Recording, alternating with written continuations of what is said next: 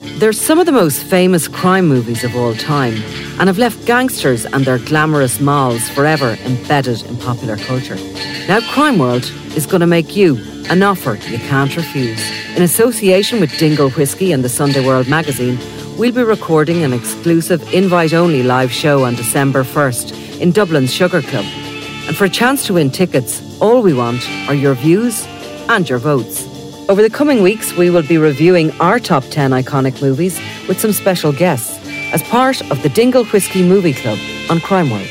And we want you to vote for your favourites to be in to win. Details on SundayWorld.com and Crime World's Twitter, Facebook and Instagram.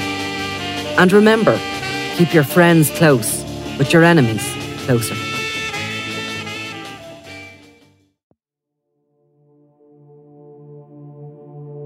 She was a woman that was living in Dublin in the 1700s. If a woman kills a baby, oh my God, she's so outside of the norms. She has to be a witch, I guess. Her actual death involved a partial hanging first until she was unconscious, and then she was burned at the stake.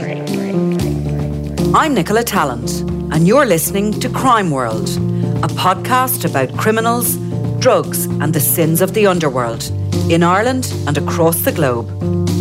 Witch, devil worshipper and Ireland's first serial killer are just some of the titles that have been bestowed upon Darkey Kelly over the years.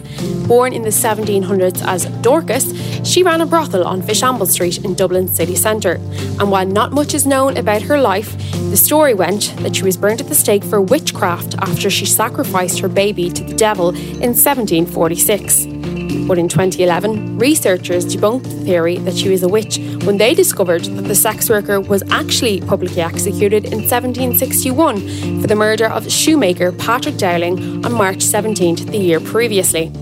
Soon, a new theory began to emerge that she was a serial killer after a newspaper report suggested that 5 bodies were found beneath the floorboards of her former brothel. In 2022, PhD researcher Shannon Hughes Spence, who has an interest in women, witches and murder, took it upon herself to investigate whether or not Darkey was in fact a serial killer. Today she joins me as we discuss the King of Hell, public executions and the truth about the famed murderer. I'm Chloe Domini and this is Crime World, a podcast from SundayWorld.com. So Shannon, the story we're going to talk about today, it really has a lot of different elements in it that you might not regularly see on Crime World. So there's going to be a bit of witchcraft, maybe some sacrifices to the devil, some ghosts, some ghouls. But really what brought us here to talk about this character today is the fact that she's allegedly Ireland's first serial killer. So can you tell me, who is Darkey Kelly? So Darkey Kelly, or Dorcas Kelly, Darkey being her nickname, she was a woman that was living in Dublin in the 1700s. We don't really know much about her when she was born or, you know, her growing up, but it's suspected that she was born around 1720 to 1730. And at some point in time, Darkey Kelly began running the operation of the Maiden Tower brothel at Copper Alley, Fishamble Street in County Dublin.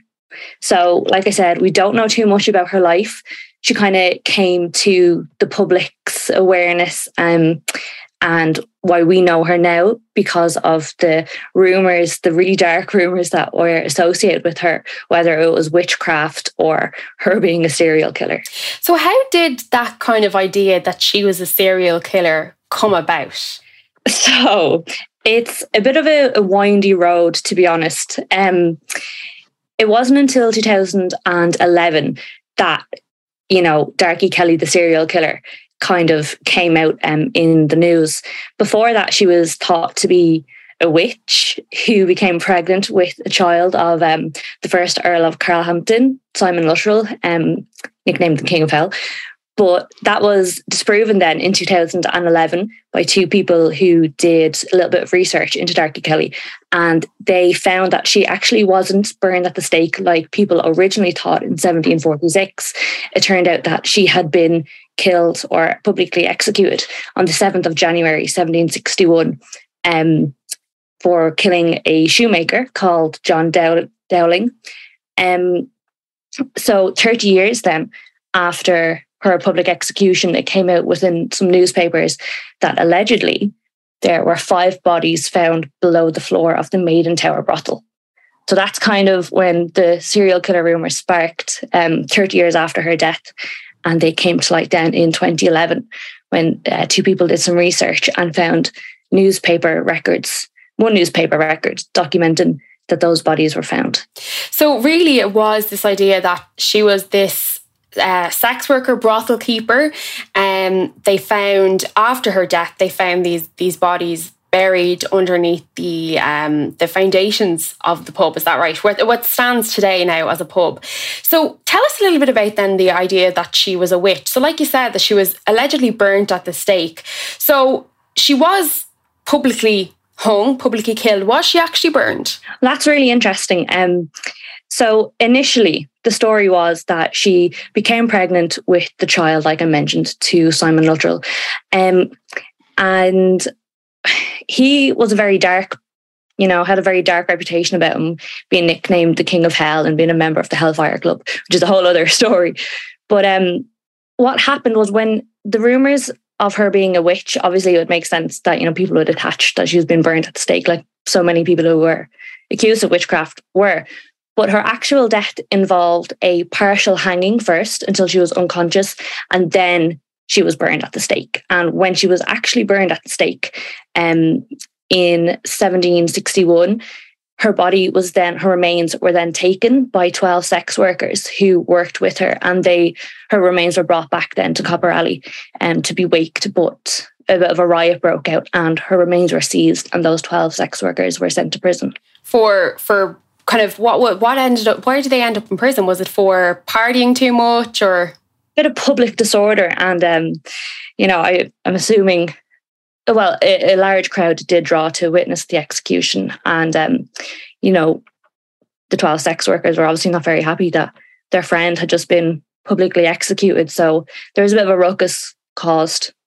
And before we get into kind of why she was publicly executed, were men treated in the same manner that women were back then in terms of their public executions? Was it the same? Were they also harshly hung and burned at the stake, or what way was it done for the men?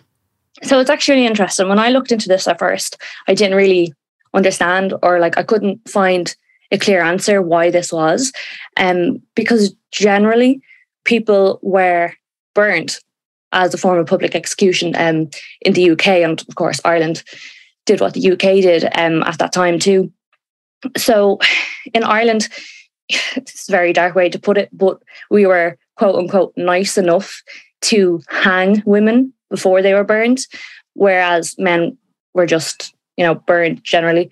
But the idea kind of came about that this was a little bit strange, because an example would be that at the time in England, they were writing about why are we burning people? Like, this is so barbaric. Even, the quote unquote savages in Ireland have the decency to hang women to kind of preserve the delicate nature of the female soul, even though, they're being executed because they're accused and found guilty of murder.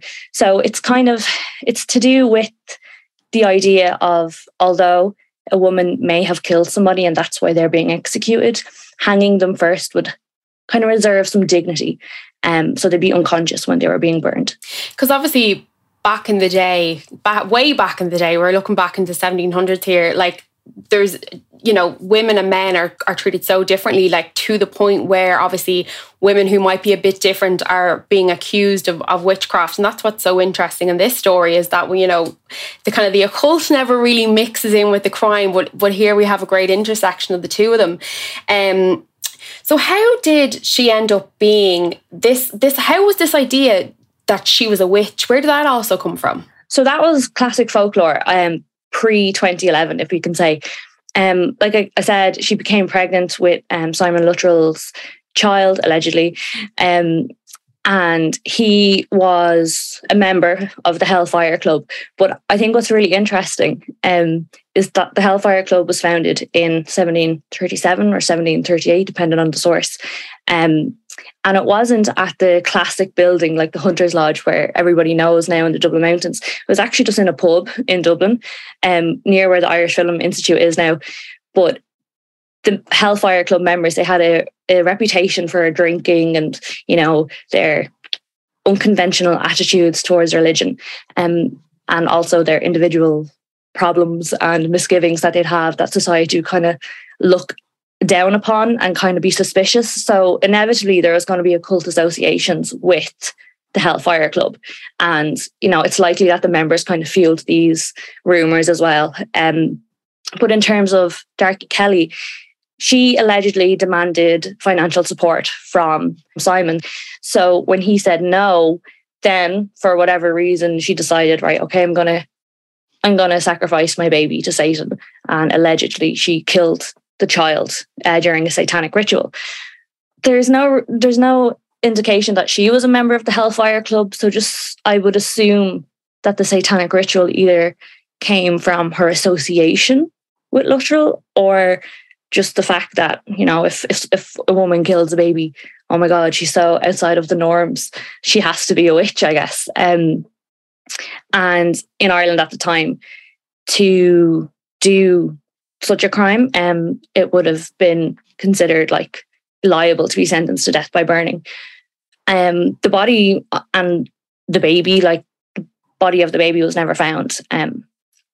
So it's unlikely that this story was true, and it's even more unlikely considering she was allegedly killed in 1746 when we know that she wasn't killed until 1761.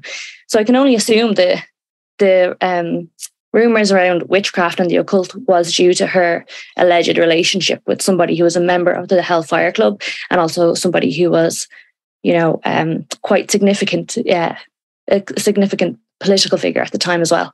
Who was Simon Luttrell, and is there any evidence that they even knew each other?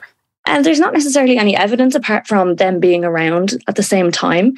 And also, like I mentioned, he had a nickname called the King of Hell, but it wasn't because he was like the devil.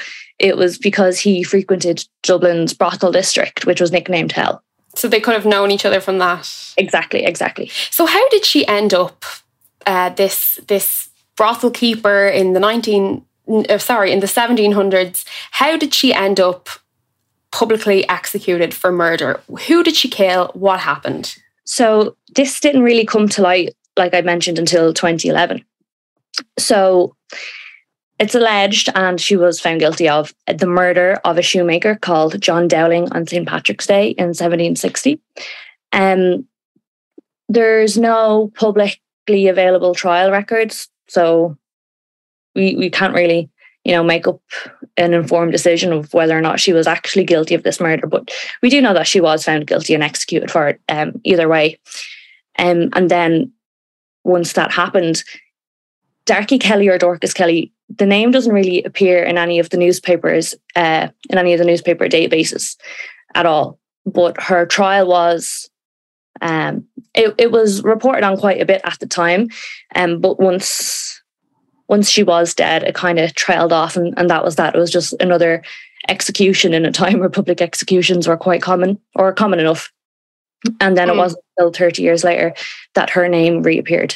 And we have to look at as well, I guess, the idea that when this happened, when she was accused of being a witch, and this kind of era was very near the time of obviously the Salem witch trials and everything like that, very much in the same century. So do you think that had any impact on the kind of notion that she was a witch as well as a serial killer? Well, what a combination. What two names have attached to your name forever? Yeah. I don't know if it would have been influenced by Salem as such. 50 years before Dorcas Kelly was killed, Ireland had its own mass witch trial in Isla McGee up north. And those people were found guilty of witchcraft. It's generally believed that they weren't killed, apart from the last victim, who was a man who was executed. So I don't know if it would have had too much bearing.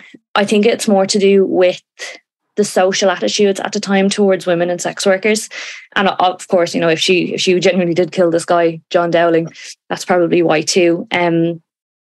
But I think there's also an intersection of how sex workers and witches and women are viewed in the public. And I think that could have a more general impact rather than specifically, the previous quote unquote witch panic that was happening in Europe and the United States, or the colonies in the United States.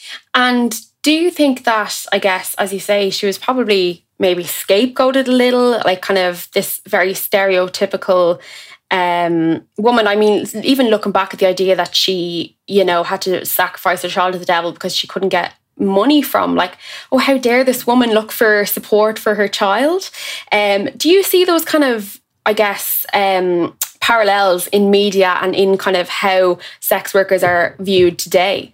Yeah, I do think so. And I think especially for the narrative of Dorcas Kelly for so long to be attached to being a witch and being a woman who killed her child has really latched on and hasn't really been shaken.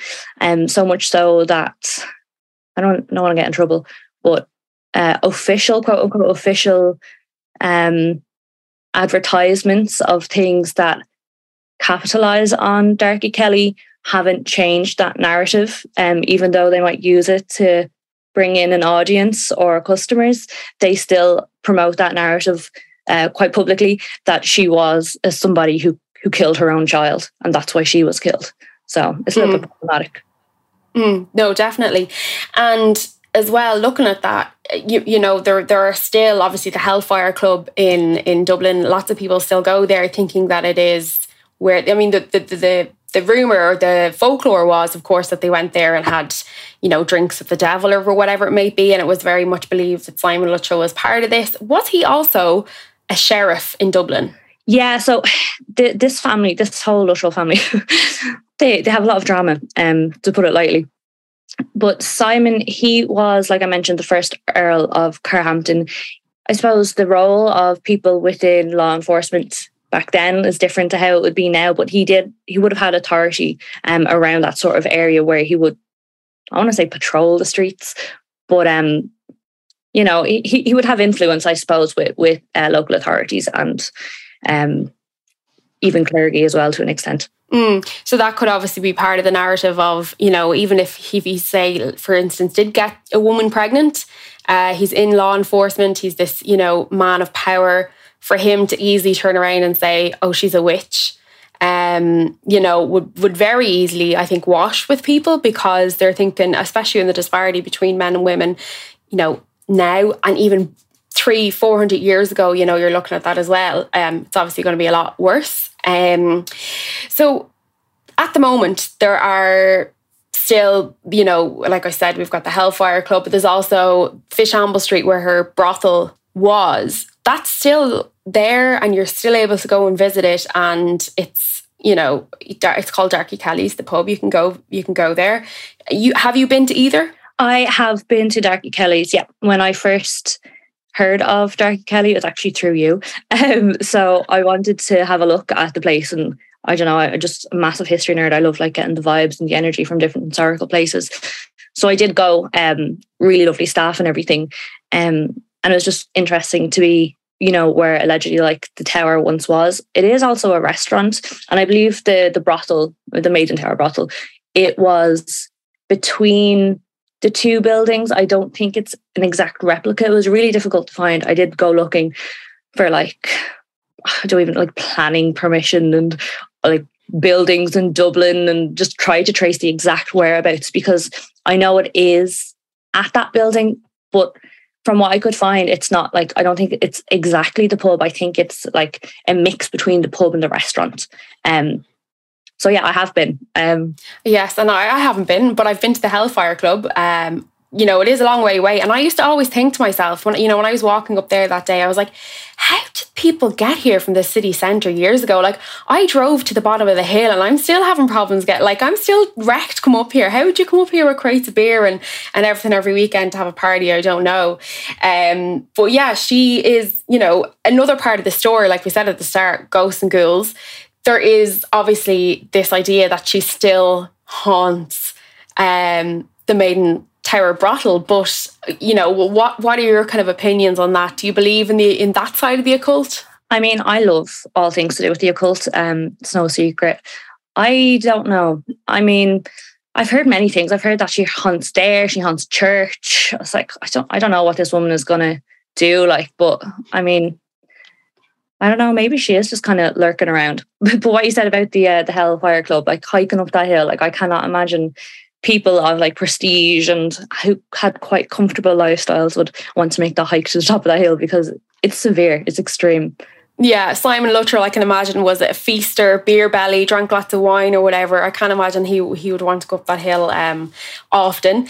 Another thing then as well, we want to brush on. So yeah, the ghosts and ghouls, there is obviously stories that she does haunt the place, that glasses have moved and stuff like that. But again, part of the folklore probably of going to the pub and visiting it and seeing it all. A little bit about like, how did you end up, like you said, you did hear about this through myself, but this is it's a crime. And you're obviously you research on witches as well. So tell us a little bit about that, how you kind of ended up finding the interest to go into that. Yeah, so I have a big interest in researching historical witch trials and witches, and especially within an Irish context. And when I seen, Darky Kelly, alleged witch, alleged serial killer, I was like, oh my God, it's the intersection of all my interests. So I started looking into it, and, pre-2011, like we said, she was a witch, and then that was pretty much debunked. And then in 2011, she became a serial killer. And I was like, okay, let me look into this. So I went searching, and I was looking through previous blog posts, newspaper articles that had covered the story post 2011, looking at the serial killer narrative. And a couple of them mentioned, the newspaper articles that came out 30 years after she died, saying that 5 bodies were found under the floorboards. And I was like, okay, I want to see this newspaper article. Again, I absolutely love history, and I like being in the place where I can feel the energy, and I like seeing original documents. But I couldn't find the newspaper article, and I was like, okay, why is this so difficult to access? So I checked different databases. There was nothing there. I was like, okay, a bit weird. So I started cold emailing people who had mentioned it, like in their articles, like from different newspaper reports and blog posts. And somebody got back to me. And on the off chance, I asked if she would have a copy of the original newspaper that specified that 5 bodies were found under the floorboards. And she did. And she sent it on to me. And from what she knows and from what I could find out, it's a newspaper that originated in London, and it came out 30 years after she was killed, like I said. And I was like, okay, that's a bit weird that suddenly 30 years after this woman was killed, she's allegedly a serial killer. Because even if there were genuinely 5 bodies found under the floorboards 30 years after somebody died, with all the people coming and going between visiting the brothel and working in the brothel, who's to say that it was Darky Kelly that put those 5 bodies there, if they were there to begin with? So that led to me digging on a little bit further, and then everything kind of just unraveled, and it was just like moments, like things started to click and fall into place. And when I came across the trial of her, quote unquote sister, Maria Llewellyn, I think I'm pronouncing that right. And I can go into that a little bit. That's another crime within itself, kind of related to, again, the Luttrell family. Oh yeah, absolutely. Yeah. Okay, so Maria, she was like, she's called her sister, but it's unclear if it's her biological sister or if it's, her sister because they were both brothel owners, or they both ran brothels anyway. And Maria found herself on trial almost 30 years after Darky Kelly. So the story goes, and it's very dark. Like, although, alleged baby sacrifice to the devil is dark, and alleged incidences of like serial killing is all dark. And this one, I think, is just quite horrendous because there is like evidence, like a lot of evidence towards this. So it's a lot more substantiated than any claims against Darky Kelly. So Maria was accused of procuring a 12 or 13-year-old girl called Mary Neal into her brothel in November 1787 under the pretense of delivering a letter. So Maria was like, hey, can you come to my house? I need to give you a letter to deliver it. So Mary went to Maria's house, and there there was a man waiting for her who was allegedly Henry Luttrell, the second Earl of Carhampton, and son to Simon Luttrell, the first Earl, who again was allegedly Darky Kelly's, baby daddy, for want of a better word. So Henry and Simon both had like similar reputations as like being womanizers and, kind of having an air about them that they could get away with things that most people wouldn't. So once Mary Neal was in the house, this man, allegedly Henry Luttrell, had sexually assaulted Mary Neal. And this incident was like not accepted within Dublin at the time.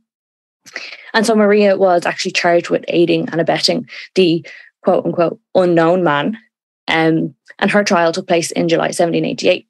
So it was alleged against her that Maria had the parents of Mary arrested for robbery, which resulted in them being sent to prison, where Mary's mother, who was pregnant, lost her baby and died because of the abuse that she suffered against one of the prison guards. And because of this, Maria was found guilty and sentenced to death. So that's pretty dark within itself. So essentially, he's accused of one thing, decides I'm so big and powerful, and has false allegations made up against this woman and her child. Yeah, so Henry attacked a 12-year-old girl, and essentially Maria was almost thrown under the bus because it happened within her brothel. And then she went to prison. And while she was in prison, she allegedly had then accused Mary, the girl's parents, of robbery. And then the mother died in prison, and Maria was then found guilty and sentenced to death because she was indirectly guilty of murder of Mary's mother. Yes. This guy was also the commander-in-chief of the British Army in Ireland. So he wasn't just anybody. He was very, very high up in his job as well, and in who he was. So obviously he had the power to say, I didn't do this, get the blame on somebody else, and ended up they were thrown in prison instead. So that's how you ended up kind of researching this. And I guess, the whole idea of a lot of people who are interested in crime, it's all this kind of need and want for information. And you're very much a professional sleuth in that sense, in that you're a researcher now as well. You do research in other areas around women. If somebody is like, wow, I'm really fascinated about researching these historical crimes, what would your advice be to them? Because it's easy to do something in the last 10 years. You want to look at your Graham Dwyer, or you want to look at your, Anna Creedle case, or whatever it might be. You can easily do that with Google and the internet, and all the stories are there. But if somebody wants to go back and look at something that happened hundreds of years ago, and that's what they're interested in, how do you go about that? I wouldn't even know where to start. I would say, somebody has always worked on something before. Like you're likely never going to find an original thing to research. So my recommendation would be to locate experts in that field already, and kind of see what their most recent research says. Like I mentioned before, a big fan of Irish history and witch trials within Ireland. So I'll always consult what Dr. Andrew Snedden of Ulster University has, because he's like the leading expert on that area. So you do come up with these different key people and key figures who are looking into different historical aspects. But for the likes of, one specific person in history, like Dorcas Kelly, what I found was that when a narrative is publicised, people really run with it, even if it's not necessarily true. And accessing information can be quite difficult, especially, if you're not supported by a research institution or an organisation that has access to public databases that are, well, maybe not even that public, but behind a paywall. For example, the newspaper databases, the British one and the Irish one, they're both behind paywalls. So when I was looking for newspaper articles, it was really difficult because I think you get 3 free ones for the British one at least. So I was able to pull 3, so I had to really decide which were the 3 ones that I was going to get. But the Irish one, you don't get any free samples or anything like that. And even more than that, a lot of Irish newspapers prior, I think it's to 1800, are not digitized yet. So you actually have to go and visit the documents in person. So it's kind of looking at where the information is and how to go about accessing it once you know where it is.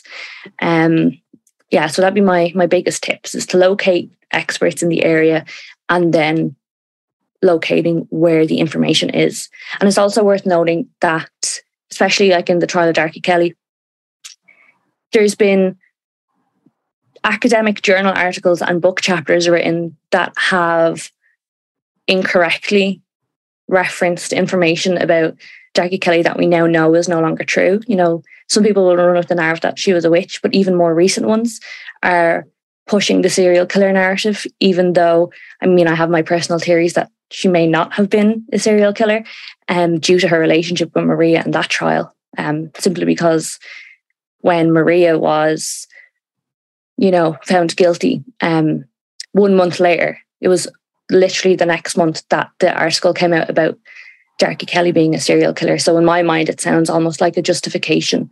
And for people in positions of authority at that time and within the legal structures were almost trying to save face, because the public was really turning away from the idea of public execution. So it's almost like they were trying to justify Dorcas Kelly being publicly executed.